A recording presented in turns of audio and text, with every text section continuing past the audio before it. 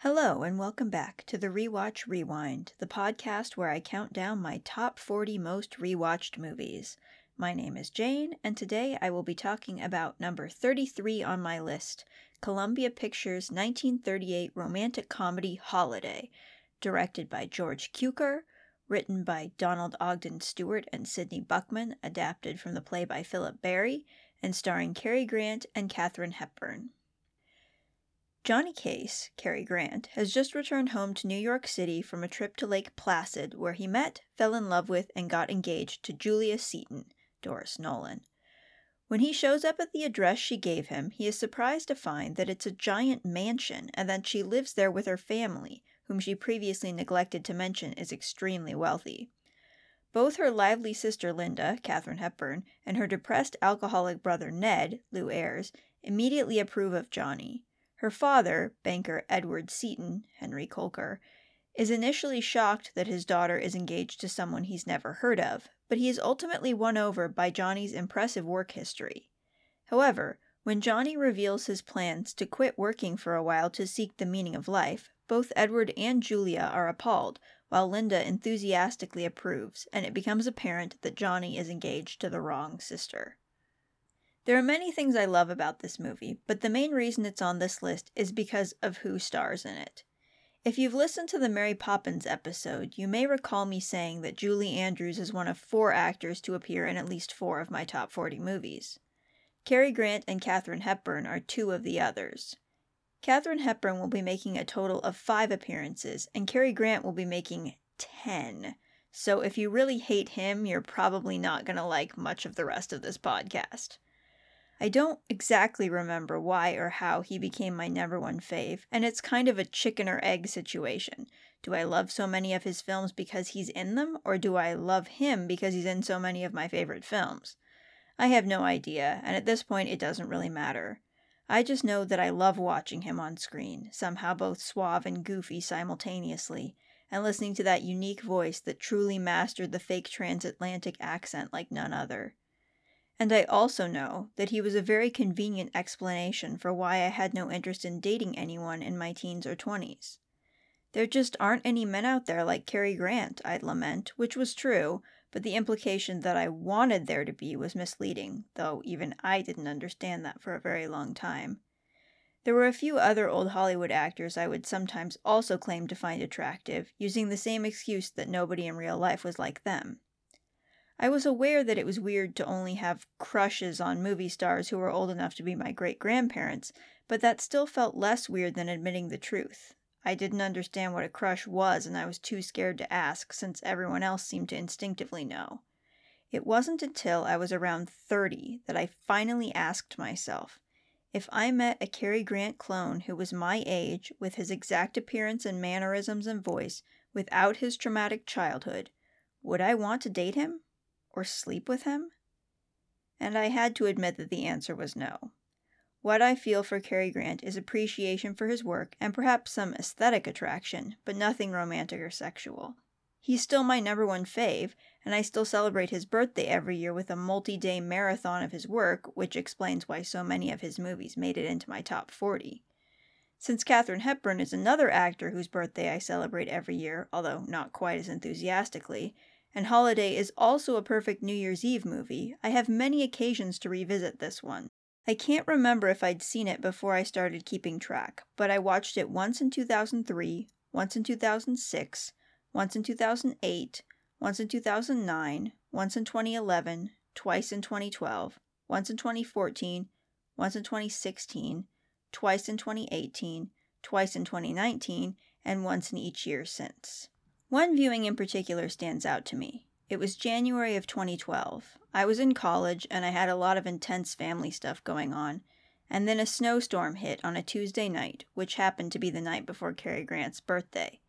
Classes ended up getting canceled for the rest of the week, and I used that time almost exclusively to consume Cary Grant movies. On his actual birthday, I managed to convince some friends to watch one with me, so I went to one of their dorm rooms and we ended up watching Holiday. I want to say that overall it was a good time and most of them really enjoyed it, but I honestly don't remember for sure. What I do remember is that there was one person in that group of friends who didn't want to join us, declaring that she refused to watch any movie made before 1990, but then kept coming into the room after we started the movie to make comments like, "Ugh, I can't believe you're watching this. Ew, it's in black and white," and such. I should have just let it go. After all, it was her loss to miss out on great movies due to some arbitrary date cutoff. But I got very upset about it. The disrespect! On Cary Grant's birthday of all days! I didn't really know that person very well, and we haven't kept in touch, but I hope she has forgiven and long forgotten any angry comments I may have directed toward her that day. To a certain extent, I understand her attitude. Old movies portray outdated ideas and ways of living that can feel strange and even offensive to watch. But they also tell us a lot about the history of our society. Holiday in particular still feels extremely relevant. It's set during the Great Depression, a time when there were a few very rich people and many very poor people, which sounds a lot like today. It's about a wealthy family with one child who takes their privilege for granted, one child who is dissatisfied and abuses substances to cope, and one child who actively tries to rebel against the idea that money makes their family inherently superior. And when the entitled head of the family and the child who is most like him hear about a working-class person who has saved up enough money to spend some time enjoying himself instead of working, they scoff at that idea. Doesn't that sound like it could take place right now? Modern audiences might find the lack of action in this movie a bit tedious. It's very apparent that it was based on a play, as it's dialogue-heavy and almost the entire movie takes place in a few areas of the Seton house. But the wittiness of the lines and the punch of their delivery more than make up for the lack of action, at least in my opinion. I do wish the movie started a little earlier in the story, so that we got to see Johnny and Julia at Lake Placid. Apparently, scenes were actually filmed for this, but George Cukor, the director, didn't like the footage and decided to cut it all. Julia just seems so completely wrong for Johnny in every way that I really want to see how she behaved when they first met to convince him otherwise.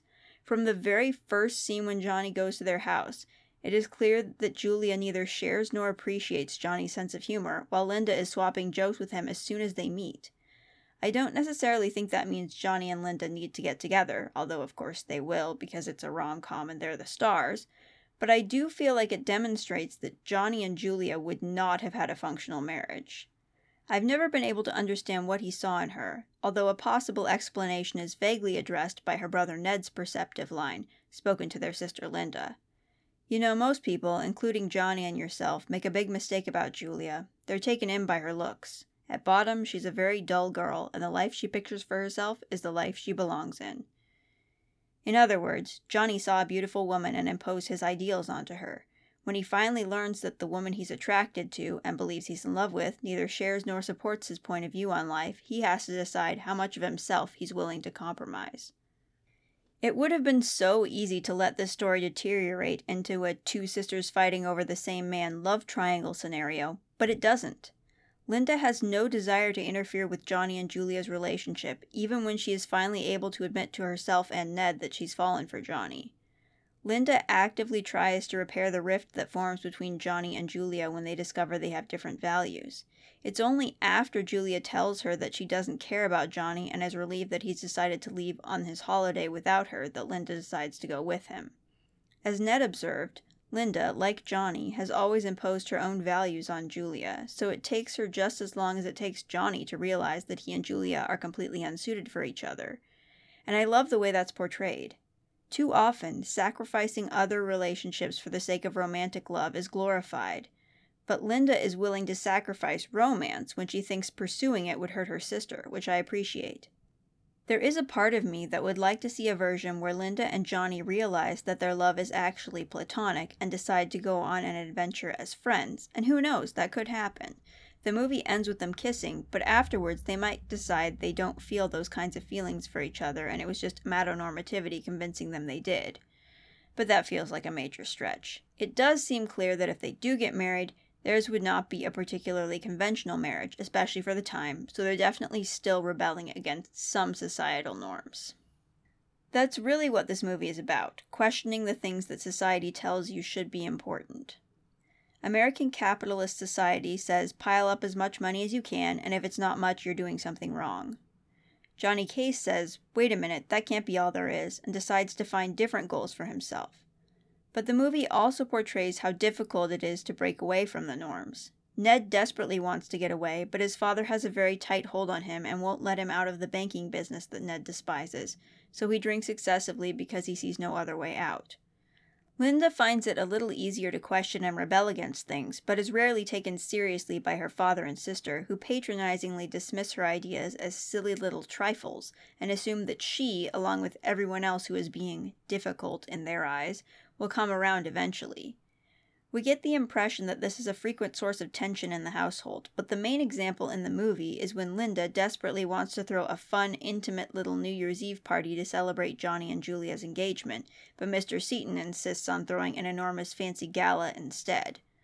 Linda protests by staying in the small playroom, where she is joined by Ned along with Johnny's friends Nick and Susan Potter, played by the wonderful character actors Edward Everett Horton and Jean Dixon, who feel incredibly out of place at the main party. It's a delightful scene that contrasts the coziness and warmth of the playroom with the stiffness and formality of the rest of the house. At this point, Johnny has started to conform to the proper life Julia wants for him, and he initially enters the playroom to convince Linda to be reasonable and join the big party to keep from embarrassing the family. But he soon realizes that the smaller party is much more his style, and it's soon after that when he learns that an important deal has come through which has made him enough money to quit his job. Why an important business deal would be going through at 11:45 p.m. on New Year's Eve has never made sense to me, but oh well. And that's when he tells Julia and Mr. Seaton about his holiday plans, and they flip out because he's challenging the status quo. Eventually, after taking some time to clear his head, Johnny tells them he's willing to compromise and try the life Julia wants, agreeing to work for Mr. Seaton's company for a year or so and then go on holiday if he still wants to. Julia and Mr. Seaton are delighted, making it clear that they believe that once he starts this life, he'll change his mind completely and give up on what they view as his foolish fancy. But traveling to find the meaning of life is even more important to Johnny than the party was to Linda, and he decides he can't compromise. He has to live his life the way he chooses, even if most people think it's foolish. And that message still feels incredibly profound and necessary today. I think that's the main reason this movie has resonated with me so much. As someone who has always felt like the things I find important are often dismissed as trivial by mainstream society, while the things mainstream society deems important have never made much sense to me, it feels incredibly validating and encouraging for a Cary Grant character to confidently declare that he doesn't want the life he's supposed to want, and ultimately decide not to back down even when people he cares about just as confidently scoff and tell him he's wrong. Not that I would ever have the courage or self-assurance to just drop everything and leave on a trip with no plan other than find the meaning of life. That sounds terrifying. But when you're aro-ace, and I imagine this is similar for other queer identities as well, you're constantly bombarded with the message that the correct life path is something that doesn't feel right, and that the life you do want is not only incorrect, but shameful. Of course, a movie made in 1938 would never have dreamed of addressing LGBTQIA+ issues directly, but somehow, even with its straight romances, Holiday almost feels queer. That might be taking things too far, but the film is certainly about living as your true and authentic self and not letting anyone convince you to be someone you're not for the sake of respectability, which feels like basically the same thing as saying queer rights, at least to me. Much as I love the message of the story, I do want to emphasize that ultimately this is a comedy, and a big part of its appeal is just getting to see Cary Grant and Katharine Hepburn being silly together. The way their characters meet and instantly establish an easy rapport feels so natural and authentic. Whether they're disagreeing about the difference between goat and sheep noises, trying to invent a fancy pedigree for Johnny, or actually being real with each other, they are such a delight to watch. Nick and Susan Potter are also very fun characters, and their friendship with Johnny, and later Linda, is beautifully portrayed. I would love to see a sequel of the four of them traveling the world together. However, that was not to be, partly because, despite receiving critical acclaim, this movie was a box office failure. It's been speculated that perhaps Great Depression audiences who would have done anything to find jobs did not sympathize with Johnny's plans to quit his. At the time, Katharine Hepburn was deemed box office poison because audiences thought she was past her prime, so that didn't help either. After this movie, Hepburn left Hollywood for Broadway, where she starred in a new play that Philip Barry, who also wrote the play this movie was based on, had written specifically for her, which she then took back to Hollywood and used to turn her career around, but more on that in a future episode. A few more fun facts about Holiday that I need to share. In the original Broadway production of the play, Katharine Hepburn understudied the role of Linda, and she performed a scene from the play in her first screen test, which led to her first film. The role of Nick Potter was originally played on Broadway by Donald Ogden Stewart, who co-wrote this screenplay, and then was played by Edward Everett Horton in both a 1930 film adaptation and this 1938 remake. This was the final feature film appearance of Jean Dixon, who played Susan Potter, although she continued to act on stage and television, and she will be making another appearance on this podcast for an earlier film. And finally, this movie provided Cary Grant an opportunity to show off the tumbling skills he learned while touring with an acrobatic troupe as a teenager, as Johnny likes to use acrobatics to calm himself when he's nervous. It kind of looks to me like at one point they may have used a stunt double, but for most of the flips you can clearly see his face, and I think it's so cool that he was able to do at least most of his own stunts. What a performer. Thank you for listening to me chat about another of my most rewatched movies. Be sure to subscribe or follow for more, and leave a rating or review to let me know how you're enjoying this project. Next week, I will be joined by another guest, and as always, I will leave you with a quote from the movie we'll be discussing then. Yeah, he was here, but he put an egg in his shoe and beat it.